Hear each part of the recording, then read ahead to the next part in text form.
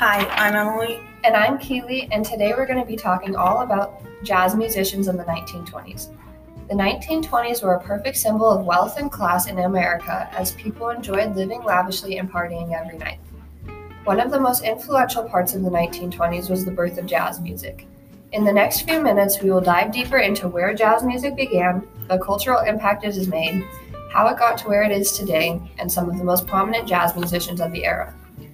Starting off with where it began, jazz music has been recognized to have begun in New Orleans in the early 1920s. Around this time, jazz started appearing in places with heavy black populations, such as Chicago, New York, and St. Louis. As far as the cultural impact goes, jazz, poetry, fashion, and industry were affected by the basement music that took the United States by storm.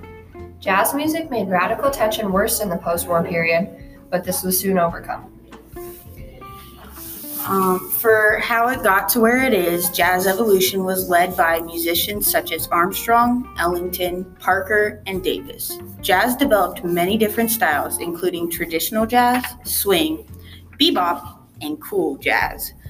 The music quickly spread across the world, making it one of the United States' best exports. Moving on to the heart of this podcast, jazz musicians made the music unique by writing it in their own style and sound. No musician sounded the same. In the early 1920s, Joe King Oliver's Creole Band was the most popular band of the time. In 1922, he invited Louis Armstrong to join the band, where they became wildly successful. Soon after this, Oliver took a job in New York that he was let go from after protesting the pay. The company then hired Duke Ellington, who went on to become one of the most influential jazz musicians of all time. Ellington and his band played regularly at Club Hollywood, which later became Club Kentucky for several years. They eventually took a permanent position at the Cotton Club, where they became famous for their Jungle Nights show. This show was often watched by both whites and blacks, which brought a sense of unity to America. Another famous artist was Louis Armstrong, who quickly became a household name.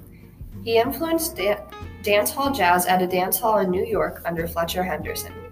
Other artists like Edward Kid Ory, Dizzy Gillespie, Charlie Parker, and Miles Davis also had a great impact in the development of jazz music. To conclude, jazz started in 1917, but wasn't truly known until the 1920s. Since then, it has evolved into the Southern states' native music.